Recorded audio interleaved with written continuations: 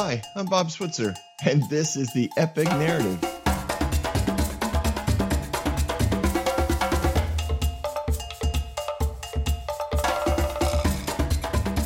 So there we are, right? There's that when we left off, right? We left with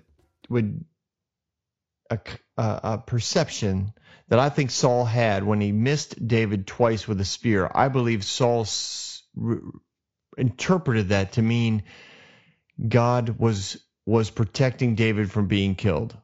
Saul had to have some skill with the spear. I mean, you don't carry around a weapon with you unless you know you can handle it. I don't think it was just for show. I think he probably used it in battle. He knew what to do with it.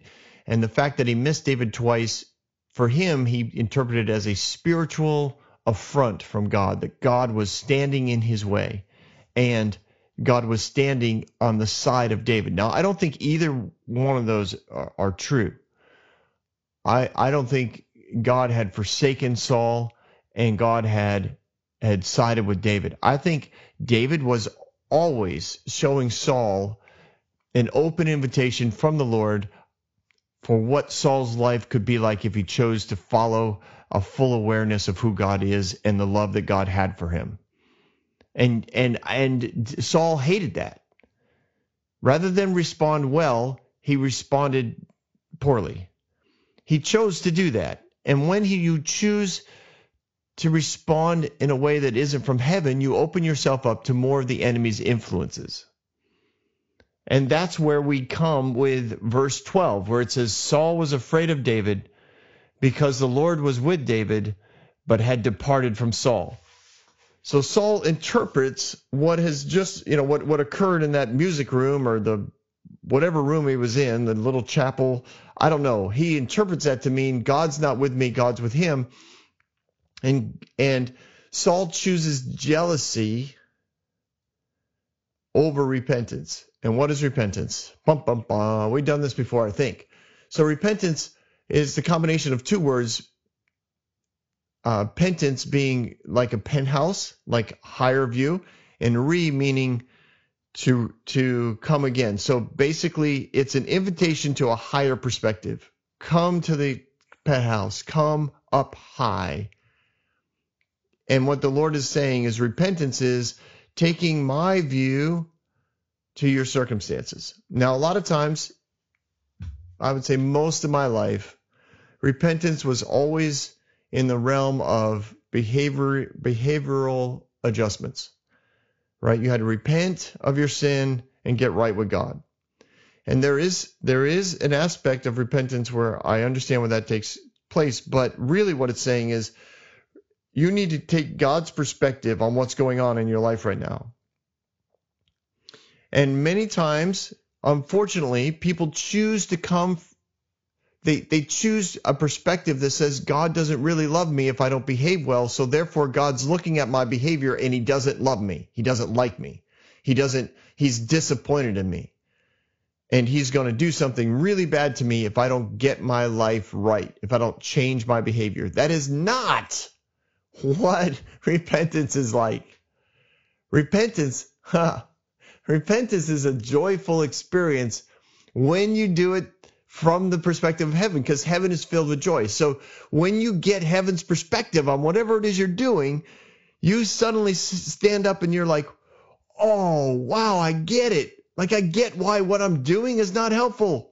It's not positive. It's not going to reap benefits for me. Heaven wants to bring me benefits. Heaven wants to bring me favor. Heaven wants to bring me wisdom and love and joy and hope. And my behavior, my perspective, the lies that I'm believing are taking that from me. So heaven's perspective is not, listen, what you're doing is evil and I'm going to punish you. Heaven's perspective is, look at what you're bringing on yourself. If you change what you're doing, if you exchange the lies for truth, if you exchange the fear for love, if you exchange the disappointment for hope, look at what will happen. Like you'll reap different things. Instead of sowing those seeds, you sow these seeds. Whoa, just bang the microphone, Bob. I just did. And when those seeds bring forth fruit, repentance is a way better crop. It tastes way sweeter.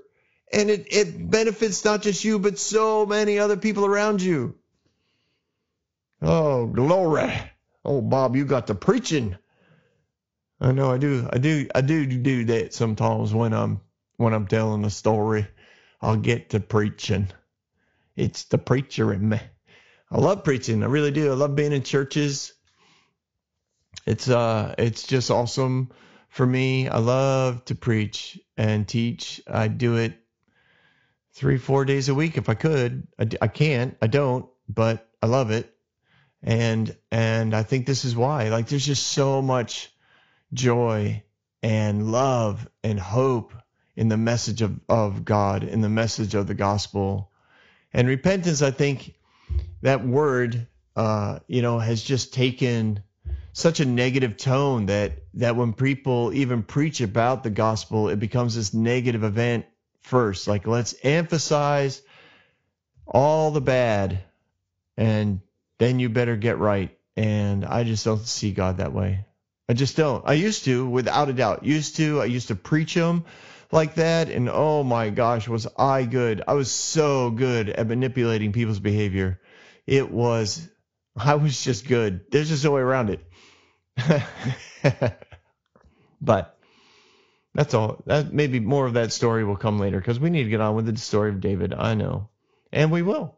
But so Saul chooses jealousy over repentance, rather than take heaven's perspective on his life and say, "Wow, David is inviting me day after day after day to get with a full awareness of how God loves me. He's showing me with the adoration and promotion and favor that has been bestowed on him." Mostly, I mean, Saul's like, mostly that's my fault, but I gave him all this promotion, but I know God could do the same thing for me. God will make a way. I mean, look at where David came from. Very similar place to me. The rejection, the disappointment, the opportunity to be, negatively impacted by my circumstances, and David showing me all the time what God can do. He should be looking at David as a place of hope, and instead he looks at David as a place of rejection, and he becomes jealous of David. He wants to be David. And when you are living in a world of self-rejection, you try to be other people that you think you could be if you just had the right circumstances, right? If I just had the right, if I had picked the right school, if that teacher had liked me, then I'd be different. If that preacher had spent more time with me, I'd be different. If that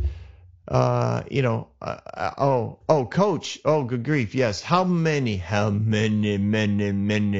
sports stories have I heard where, I'm sitting with now somebody in their 50s, usually one of my peers, because I'm in my 50s now, but it blows my mind, because I'm thinking, we're 50 years old. You're still remembering a coach who didn't put you in the game because his son, who is way worse than you, also played on the team, and he let his son play, but not you. And now you lost out on the scholarship. You lost out on the opportunity. You could have went pro.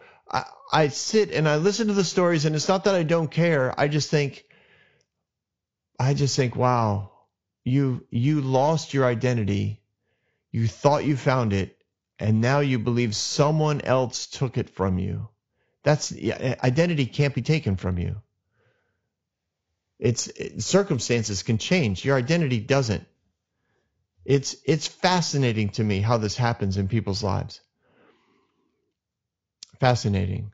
But you make that choice. You make that choice to say, I can't be who I am because somebody else, it's somebody else's fault. I'm now the victim of all my circumstances. And that's the way Saul lived. That's the way he approached David. He looked at David and said, I could be you. I could actually be a better you than you if I just had a chance. And now he blames God. But God is against me, and he's for you. So now I have to do all this on my own. And that's a huge shift, I think, in Saul's life, is right around this time. I don't know what it happened on this day, but it happened around this time where he's like, all right, I am on my own. I have to make this happen. If I'm going to be a success, I have to do all the work. It's all on me. Again, not from a place of hope, not from a place of like an entrepreneurial spirit where I mean, I've been around inventors and entrepreneurs. I've been in, at conferences filled with inventors. Oh my gosh, you want to talk about a room filled with hope? These people have hope. Sometimes you look at their inventions and think, I have no idea what that does, but man, it sounds like it was pretty awesome. Like in your head and the way you talk about it, I'm excited for this, whatever that is. Like Saul doesn't approach his life like that. He approaches it like it's all on me, as in a victim. Woe is me. Nobody's for me. Everyone's against me. I have to be careful. And because he believes God's protecting David and God won't let Saul won't let him kill David, he decides to send David away. And this is his plan. His plan is get David out of the palace.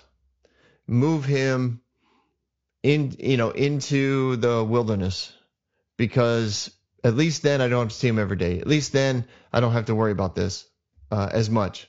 So he gives David a command of 1,000 men. And David led those 1,000 men on all their campaigns. Now, I don't know if this was a standing army or a volunteer army. I'm not sure how Saul had conscripted these men. I have a feeling that they were probably conscripted for a certain number of years from every family. It's probably very similar to, honestly, to what is currently goes on in Israel at this time. You reach a certain age and you are automatically enrolled in the army for a certain number of years. And when your time is up, then you continue with your education and you go on with your life. But everybody serves. And I believe it was a similar mindset that started here with Saul. So he gets 1,000 men that are under his command. And they go out on raids and they do their things. And they take on, often they take on armies or portions of enemy armies that are much larger than 1,000 men. But this is the deal. In verse 14, everything he did, he had great success because the Lord was with him. And you say, well, that's unfair. God's fighting unfair. He's making people lose. God's playing chess with all the little chess pieces. No. What this means is, you're like, Bob, you just said no to the Bible. No, I didn't.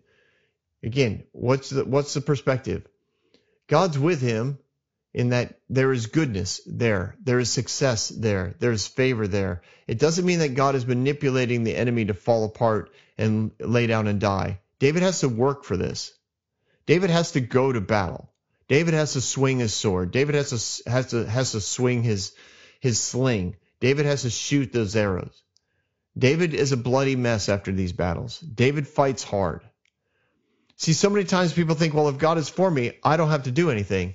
And I do understand that concept. There is a rest that occurs when you're walking with God. You can rest in him. And a lot of that, I think, has to do with the mental, emotional end of it. And sometimes the physical end. Like you're just not stressed out over what? Over the work that needs to be done in order to be successful.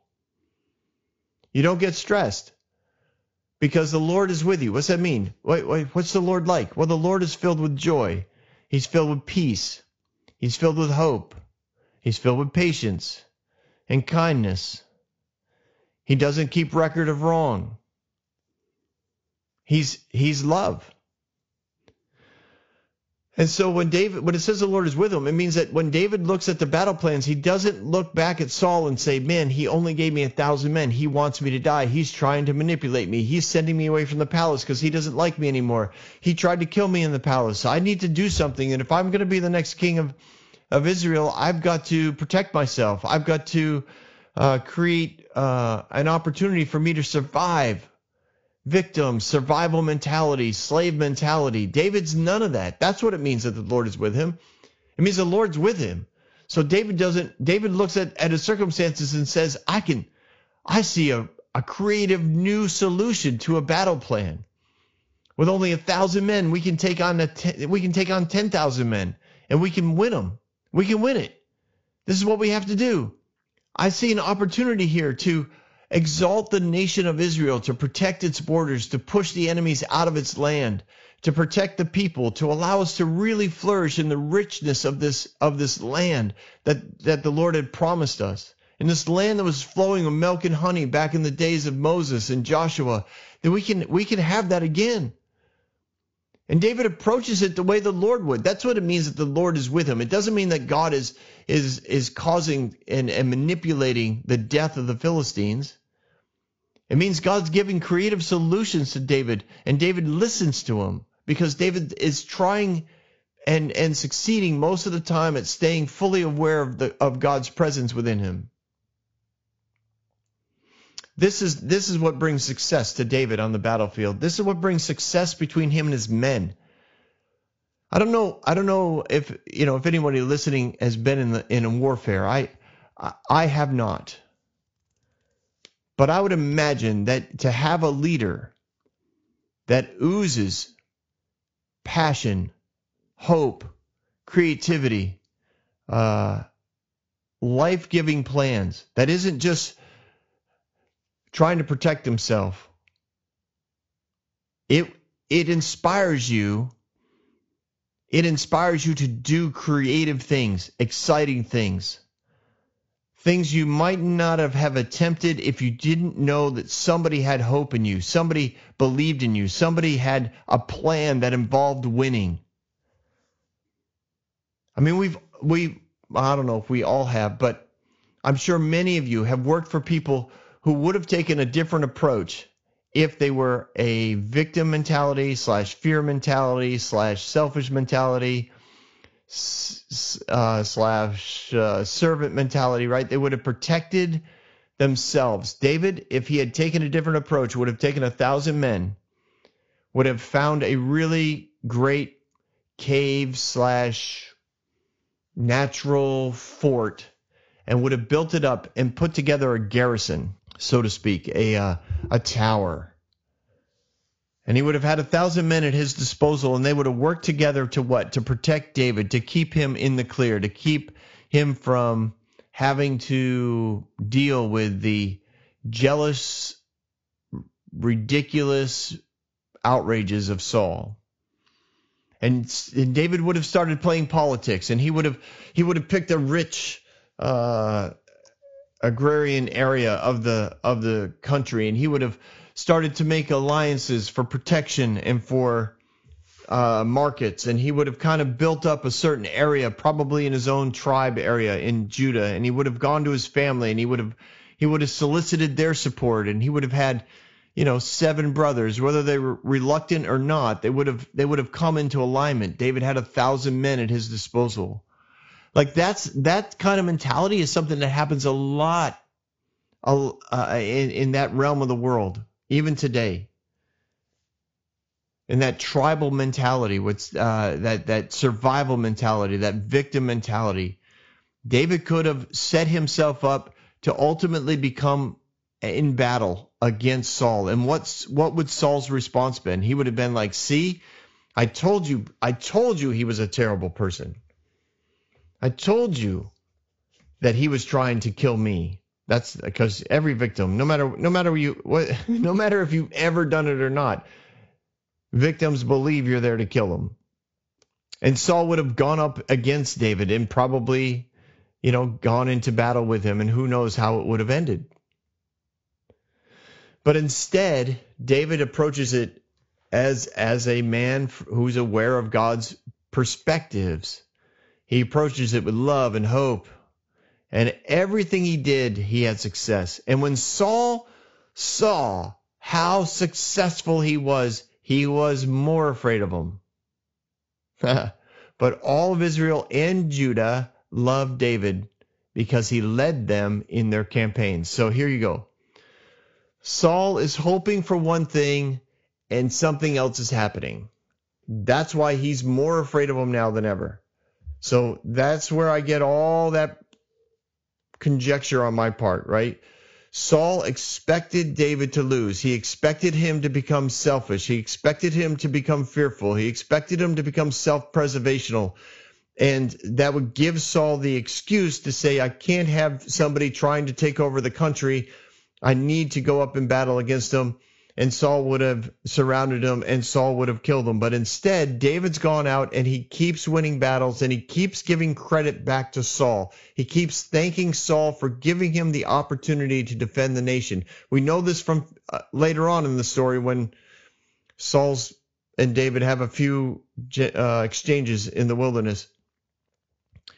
David does everything, and he does it in the name of the nation. He does it in the name of Saul. And that's why specifically in verse 16, both Israel and Judah are mentioned, because Saul was from Israel, David was from Judah. Saul was from the 10 northern tribes, David was from the 2 southern tribes. And David's success united all the tribes. It united the north and the south into agreement that David was an amazing leader and somebody who they wanted to lead them in their campaigns. So here's not poor Saul, but here's Saul, right? He's hoping when he sends David out. Now I'm sure he sent him out with probably some very fluffy words, because politicians do that. Politicians, people that are looking for to be, to not be suspected of hating someone. They love the pomp and circumstance. So I have a feeling, he called David in and he complimented David on his heroism. He probably recounted for the assembly the story of Goliath and how David, had come forward. He might have even thrown in the fact that without the incentives and leadership of himself, Saul, David would have never known about the opportunities that awaited him should he defeat the giant. And he goes through the whole deal, and then he says, we're going to release David into his new calling. I use those words because those are very religious words, and so many churches that want to get rid of a pastor, or usually a youth pastor or an associate pastor, or if you're in a Christian school or ministry, like we're tired of this assistant, we're tired of this teacher, and you frustrate them and you work with them for a little bit, and it's like, okay, we're going to release you into your new calling. That's just such a great, horrible phrase at the same time. So that's why I think he probably used something like that. We're going to release David into his new calling. I believe, God has chosen David. Oh, yes, we want to bring God into this plan, because then no one can argue with us. Oh, sweet Jesus, how many times have I heard God brought into circumstances? And when I'm listening to the circumstances, I'm thinking, why are we bringing God into this? I'm pretty confident God had nothing to do with this. I'm pretty sure God doesn't get involved in this kind of stuff. Okay, but I'm sure Saul wanted to bring God into it because, that solidifies, right? Now no one can question what he's doing. I believe God has chosen David for such a time as this. He is going to go out with 1,000 men to defeat the enemy, to protect the Baltas, to keep our cities and villages from being ravaged, to keep our young ladies from being raped. Why do you think Saul had that accent? I don't know what accent he had. I think I just used 6 of them. Don't worry about it. When he gets all done, he releases David, and everybody's cheering. Why? Because they love David. He goes out with 1,000 men. 1,000 men are pretty excited to be led by David. They start winning all these battles. Well, now the whole nation loves David. He is even a greater hero now than he was when he defeated Goliath. The song that they sang about him during the victory tour is now even more true. The legend of David's warrior heart and his abilities in battle just keep growing, and Saul hears about it, and he's afraid of him more now than ever. Insanity for not poor Saul. It's a poor choice of Saul, and it's driving him crazy. So David's at this national level of prominence, celebrity everywhere he goes. And of course, he's still good looking and young, and now he's a warrior. And when he rides into a village, all the women are like, oh, this is so nice. And all the elders are like, I have an eligible daughter. I wonder if we can get her hooked up with David. What would it take? I'm sure David got multiple messengers sent to him from various large, prominent families and tribes in the nation saying, we would like to know what it would take to get our daughter, for your family to be joined with ours. I have no doubt that David's own family is probably a little jealous. Some are jealous, some are still concerned. And I have a feeling there's a couple of his brothers that are kind of like, you know what? You can't deny it. You can't deny what God's doing. Like you look at his life. Like we tried for years to keep him here, right?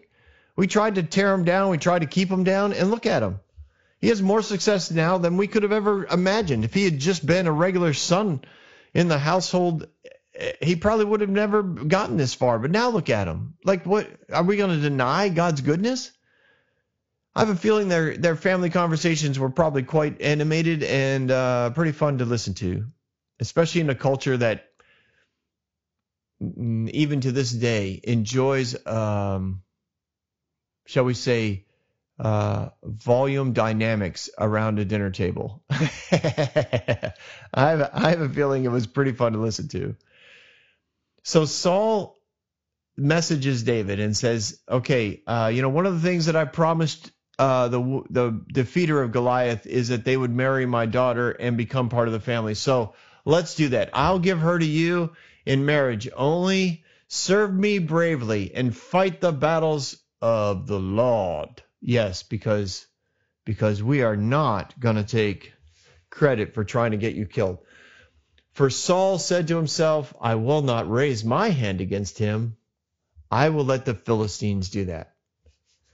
He's like, I'm going to give God the tools he needs to kill David because he's already made it clear I'm not allowed to.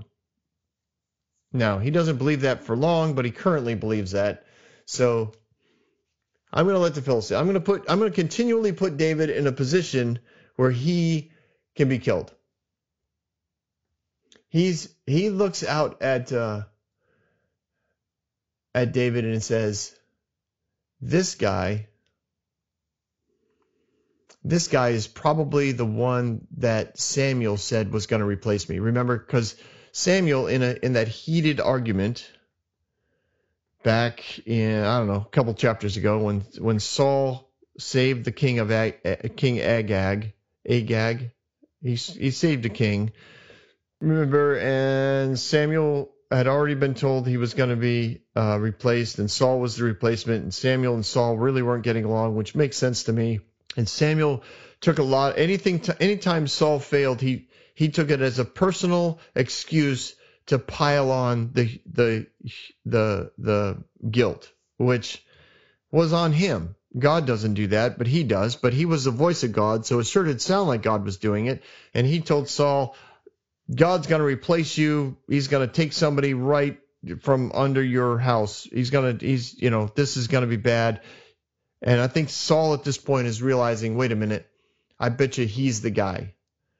I bet you he's the guy who's going to take it over. And so his paranoia just keeps growing, right? And so this new plan comes in. All right, I'm going to bring in where is it? Where's that verse? Anyways, he just continues in jealousy. He continues not to repent. He continues to look at David's success and take it as a personal attack on him. He continues to consider himself the victim of David's success. Like, David would never be successful without me. This would be like the head of Saul, right? David goes out with 1,000 men, defeats 10,000 Philistines. And rather than be happy over the victory, Saul is internally thinking he could have never won that battle if I hadn't given him 1,000 men. And nobody gives me credit. They all just worship him. They all just think he's great. They all want him to be king. Judah, Israel, everybody loves that guy. Fine. Well, I'll get him. So he says, I need to give you my daughter, because I promised I'd do that, and I am a man of my word. So David says to Saul, well, man, this is amazing. How, like, I have no idea why I would be worthy that my family, my tribe, my clan would be connected to you. I mean, honestly, how would I become a king's son-in-law? So he responds in humility. David looks at his life, and this is what David knows. You don't just become a king's son-in-law. Like, you have to give the king wealth. You have to give the king a proper response to be married into the family. David doesn't have anything. He knows everything he has because Saul gave it to him. His father hasn't given him anything. Keep that in mind. David's been out of the family here probably for about a year, maybe more, and his family has yet to send him any supplies, any goods. Everything David has, he has because of Saul. Everything David has, he has because of his connection to Saul and Jonathan. Jonathan, because they're in covenant, right? Everything that Jonathan had belongs to David. So he probably is wearing borrowed shoes and living, borrowed sheets and borrowed beds and borrowed, like, everything he has, he knows he can't give it back to the king. He doesn't own it. So he's like, how can I become the king's son-in-law? Like, this is crazy. And Saul had made this public announcement, right? He's trying to build himself up within the politics. He's trying to make everybody loves David. I love David. I'm going to bring David in. I'm going to give him my firstborn daughter, Merab, and he will be part of my family. Like, this is all politics, because his politics are based on fear, and his fear is in self-sufficiency and in making sure his behavior is correct. So he makes sure that this ceremony looks wonderful. He makes sure that it sounds great. And he expects David to humbly and be, receive the gift of his daughter, and expects David to give credit and love towards Saul, so that whatever, all this is going to work for Saul. And then David's response completely blows Saul away, because he never expected humility. He expected David to act like everybody else in power. And instead, David is humble. He's like, I have no idea how can I become your son-in-law? This is beyond me. So Saul goes through the whole system of setting up the ceremony for his daughter to marry David. Everybody is talking about the fact that Saul's firstborn daughter is going to marry David. David's family is brought in, I'm sure, for the wedding. All his brothers, his father, his mother, because it impacts the family. He makes that part of his humility. He's like, how can my family, my clan, become part of yours? Like, this is amazing. This is overwhelming. This is far too kind. And so he brings in, everybody's there. Everybody's going to see this wedding. And then at the last minute, he takes Merab and he gives her to somebody else. Why would he do that? He did it to embarrass David. He did it because Saul received David's humility as an insult. He hears David's response, and again, this goes to self-rejection. This goes to arrogance. This goes to fear. He hears David's humble response,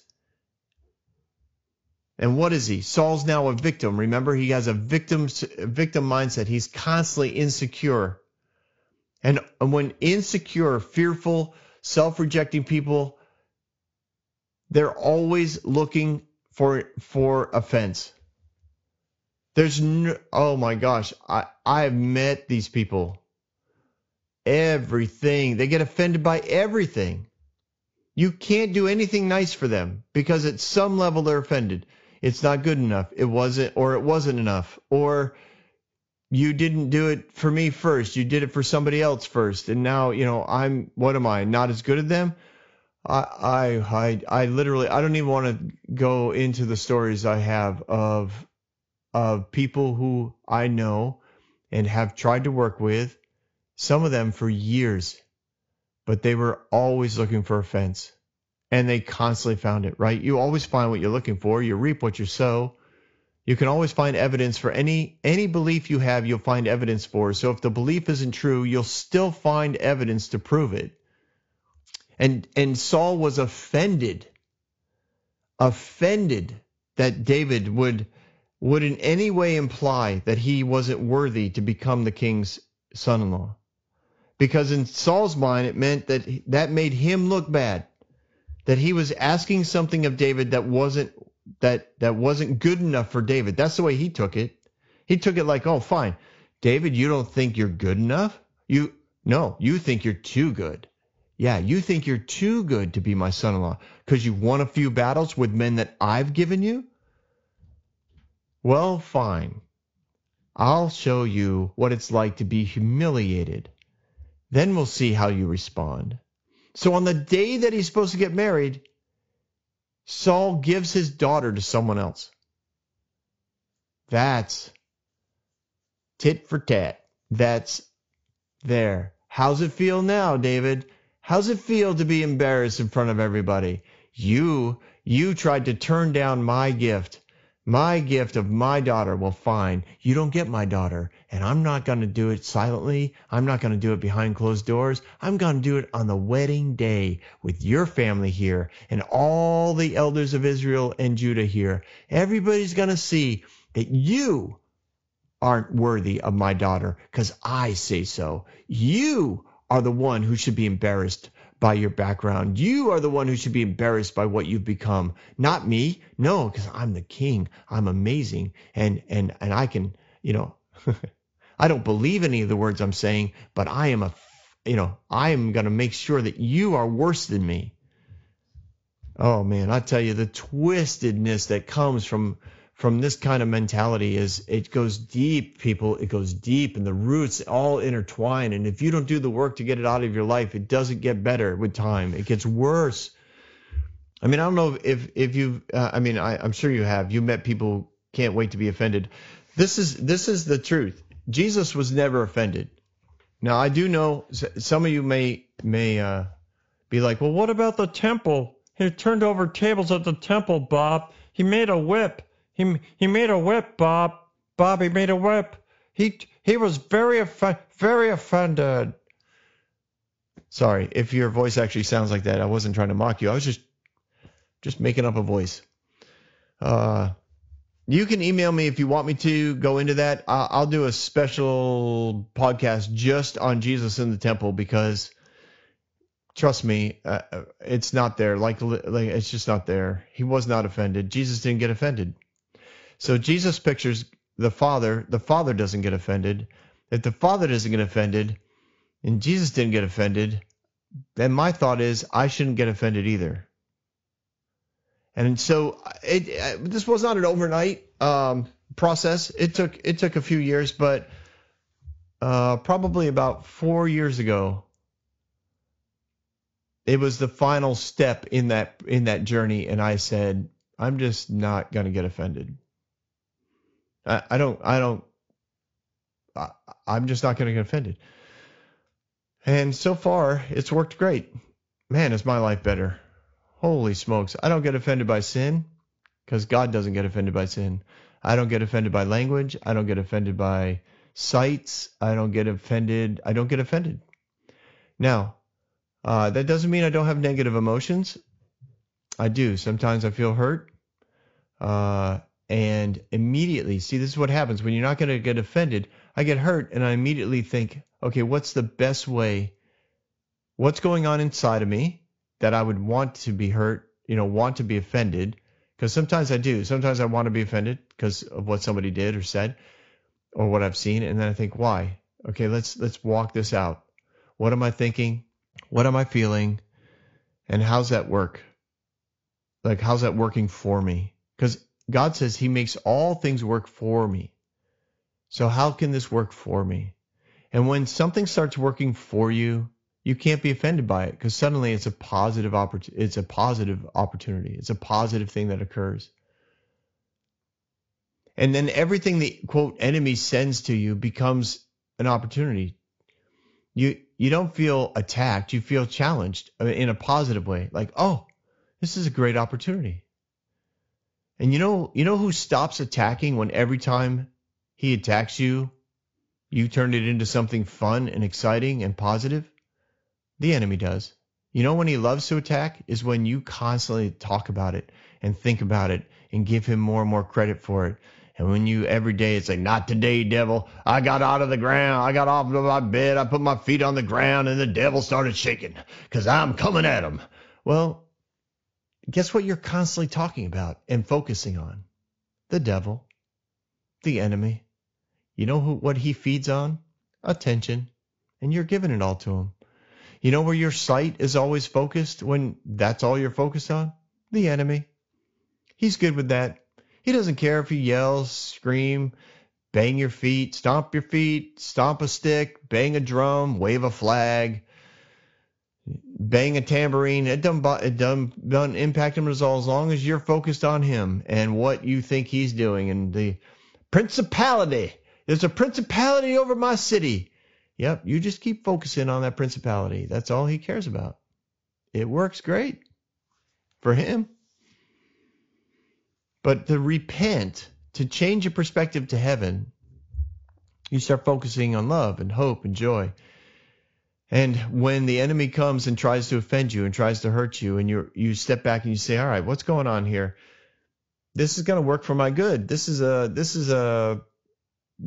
not an attack. This is an opportunity for promotion. This is not a problem. This is a challenge that's going to bring me favor and blessing. And the enemy finally just gets frustrated and it's like, you know what? I can't. I'm done. I'm done with that one. It's pretty fun. And I don't. Where am I? Well, Bob, you guys. I'm literally so distracted. Okay, read the Bible. Oh yeah, that's where I am. That'll refocus me. So Saul looks for this offense and he finds it in a very humble reaction from David. He finds the offense and he attacks back in some sort of one-upmanship. I will now embarrass and attack you. You are going to feel the wrath of me. You'll finally, like, everyone is going to laugh at you. Everyone in the room is going to laugh at you. Poor David. Why do I keep saying that? So David's in the getting ready for his wedding. He's probably super nervous. He's so much is riding on this as far as the interactions of the families, interactions of the nation, interactions of the tribe. Like, he's feeling the weight of his role and the authority that he has. He's got still has 1,000 men that are probably maybe not necessarily a part of the wedding, but they're around the wedding or around the city. He's going to continue to go into battle, as said by Saul, like, I'll give her to you, but you must only serve me. Like, again, this focus, like, I don't want you out trying to do other things for other tribes or other elders. Like, you only serve me, and of course, battles of the Lord. Because you and me and God, that's it. And me and God are really the important ones here.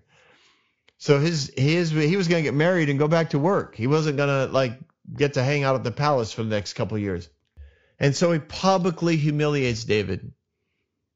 Everybody comes in for the wedding, and on the day of the proposal, I don't know if he gathered everyone. I would imagine he would, just because that would be the most dramatic way for this to happen. Gathers everybody into the ceremonial room, and he says, I've given my daughter in marriage to Adriel of Mahola. And everybody's like, whoa, really?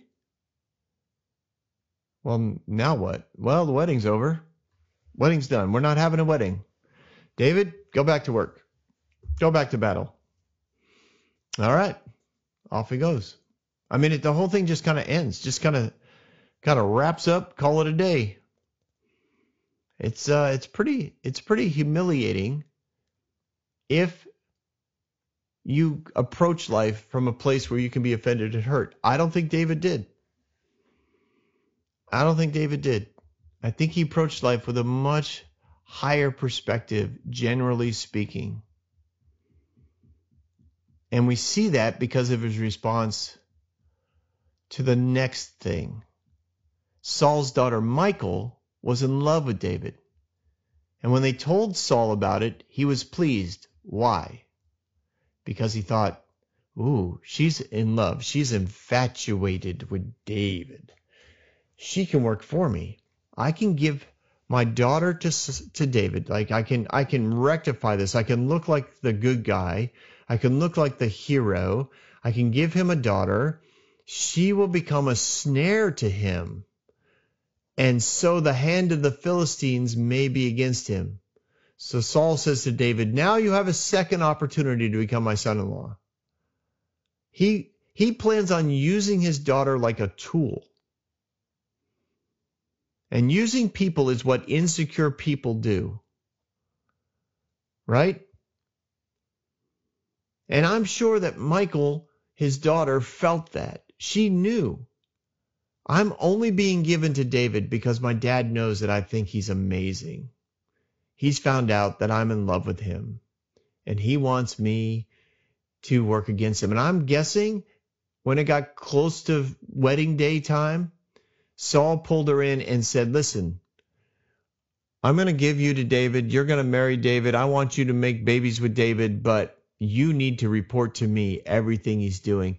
You need to slow him down. You need to distract him. You need to keep him out of focus so that the Philistines can be against him. I want him to die.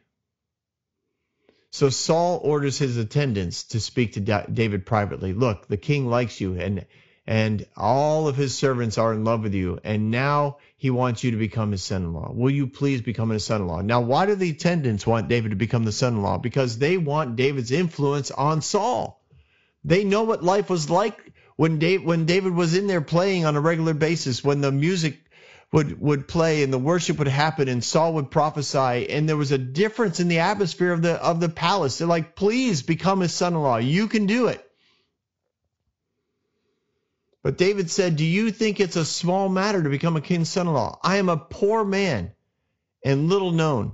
It's not that he's saying, I don't have, people don't know who I am. He's like, I don't have any means. I don't have any way to pay the king. I don't have a dowry. Like, look what happened last time. I couldn't pay a dowry. I couldn't do anything. And he gave her to somebody who could. I'm okay with that. But why do that 2 times in a row?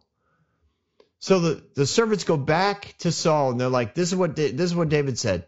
Saul's like, well, tell David this. I'll give him a price. This is what I want. I want him to bring me 100 foreskins of the Philistines. Saul's plan here was to have David killed by the Philistines. He's like, I want David to go find 100 Philistines and cut their little peepees off. Or at least the skin that covers their little peepees. I mean, the only way to do that is when a man's dead. They're not going to voluntarily lay down and get it circumcised. At least 100 of them aren't. Especially not if they're already your enemies. So again, David recognizes what's going on. I'm sure he sees at some level, or at least his men do, like Saul is trying to kill David. When the attendants tell David these things, he is pleased to become the king's son-in-law. He's like, oh, well, I can do that. I can kill 100 Philistines and cut off their little foreskinnies, off their little wingdings. That I can do. So he goes off. He's like, and before the allotted time elapsed. So Saul had not only said, I want 100 Philistines foreskins. He's like, I want it done in the next 2 weeks. Or maybe even a couple days. I don't know. But I'm sure that if his plan was to get the Philistines to kill David, his plan was to put David at a great disadvantage to accomplishing the task. So it wasn't like there was already a battle plan somewhere and there, he could find 100 Philistines laying around after a battle and cut off what he needed to cut off. he was going to have to go find the Philistines. He was going to have to go into enemy territory. He was going to have to go to a village. And what if there were only 50 men in the village? Then he was going to have to go to another village, and then word would get out that there was a raiding party, and then the army, like there was just a lot of negative ramifications from this, and it was going to be tough on David to accomplish it. But David looks at this and goes, I can do that. So before the time ran out, David took some men with him, and they went out and killed 200 Philistines and cut off the foreskin from their putters. And I don't know what that was like. I mean, in my head, I can imagine what it was like. And in the movie screen that runs through my brain, I see what it's like. I just don't know if I want to describe what it was like. Because you'd stab him, he'd fall to the ground, and then you'd have to, I don't know, lift up the little skirt thing or pull away the tunic. And then, like, you'd have to grab it because it's, wiggly and it's not going to stay still. So do you grab it and just cut off the foreskin, or do you like hack the whole thing off? And then what? Well, now it's bloody. Do you put it in a bag? Do you have a leather sack? Do you use a cloth sack? Do the sacks count? Is it just the foreskins? This is not a PG-rated movie at this point. This is a whole lot of sausage factory. This is a sausage factory situation. It's just bloody, nasty, skin, knives. Anyways, 200 of these things. That's like after the first 100, I'm sure his men are going, okay, we're done. And David's like, no, the king is worth twice the dowry. And they're like, what? We're going to need a bigger bag. Hey, make another bag. Why? David wants to get another 100 foreskins. Here we go. Oh boy, this is the best mission I've ever been on. So glad I volunteered. Sweet Lord. So he shows up, and this phrasing is so awesome. Killed 200 Philistines, brought back their foreskins. This phrase, they counted out the full number to the king. Now, where does that take place? In the throne room? In the dining room? In the side lobby? They counted them out. That means they're all there laid out on a blanket, on a table, and then what? Like in my head, it's like, okay, fine, you're pulling these things off. They're probably, some of them are stuck together because of the dried blood.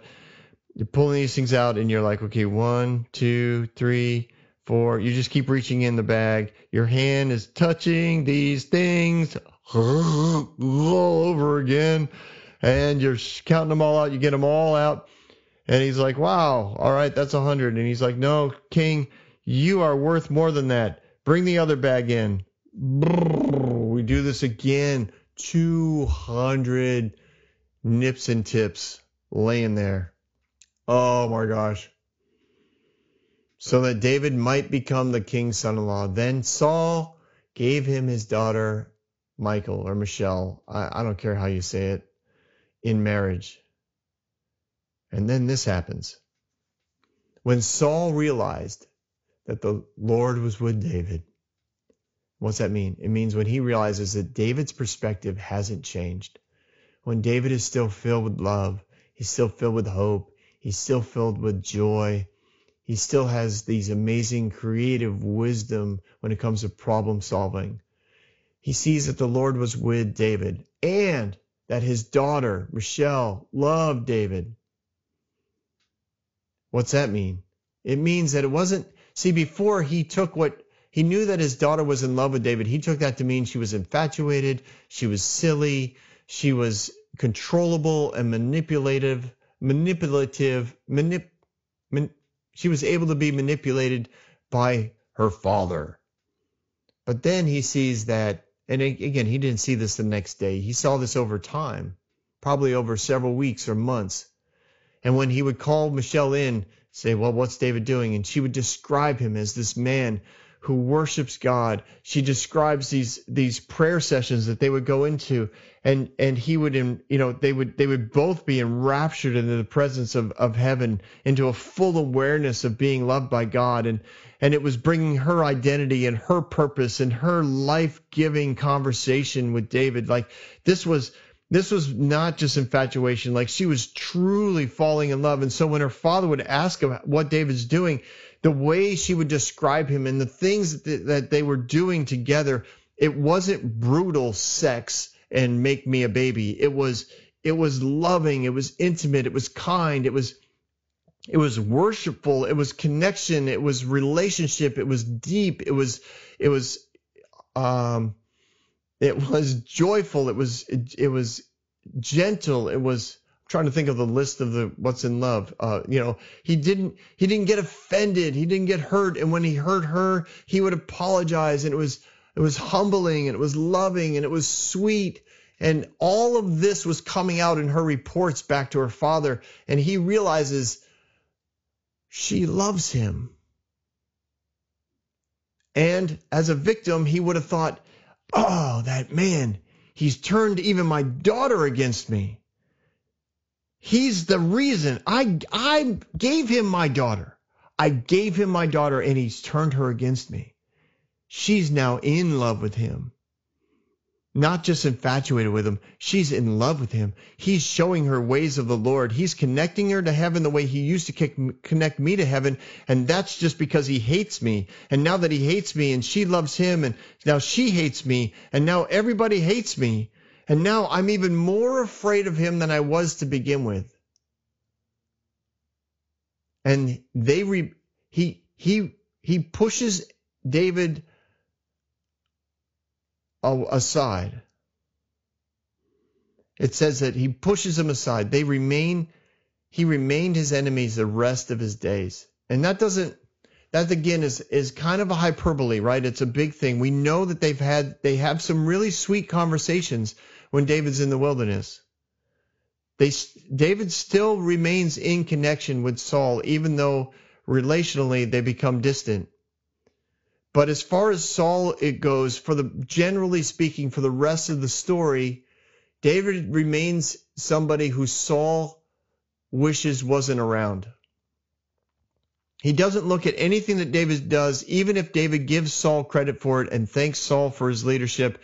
He doesn't look at it as anything that's valuable for him. He's always the victim. He's always offended. He's always afraid, and he's always rejecting any sense of love or affection that David has for him. He rejects because he can't love or have any affection for himself because he doesn't know who he is.